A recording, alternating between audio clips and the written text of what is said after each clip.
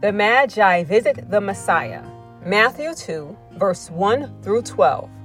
After Jesus was born in Bethlehem in Judea, during the time of King Herod, Magi from the east came to Jerusalem and asked, "Where is the one who has been born King of the Jews?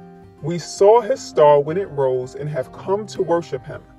When King Herod heard this, he was disturbed, and all Jerusalem with him. When he had called together all the people's chief priests and teachers of the law, he asked them where the Messiah was to be born. "In Bethlehem in Judea," they replied, "for this is what the prophet has written. But you, Bethlehem, in the land of Judah, are by no means least among the rulers of Judah. For out of you will come a ruler who will shepherd my people Israel." Then Herod called the Magi secretly and found out from them the exact time the star had appeared.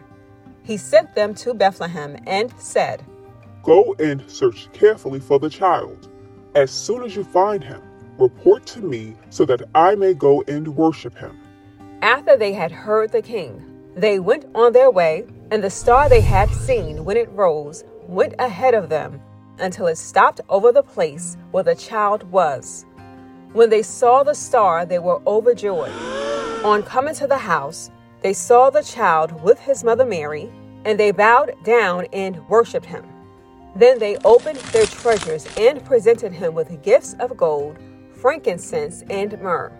And having been warned in a dream not to go back to Herod, they returned to their country by another route.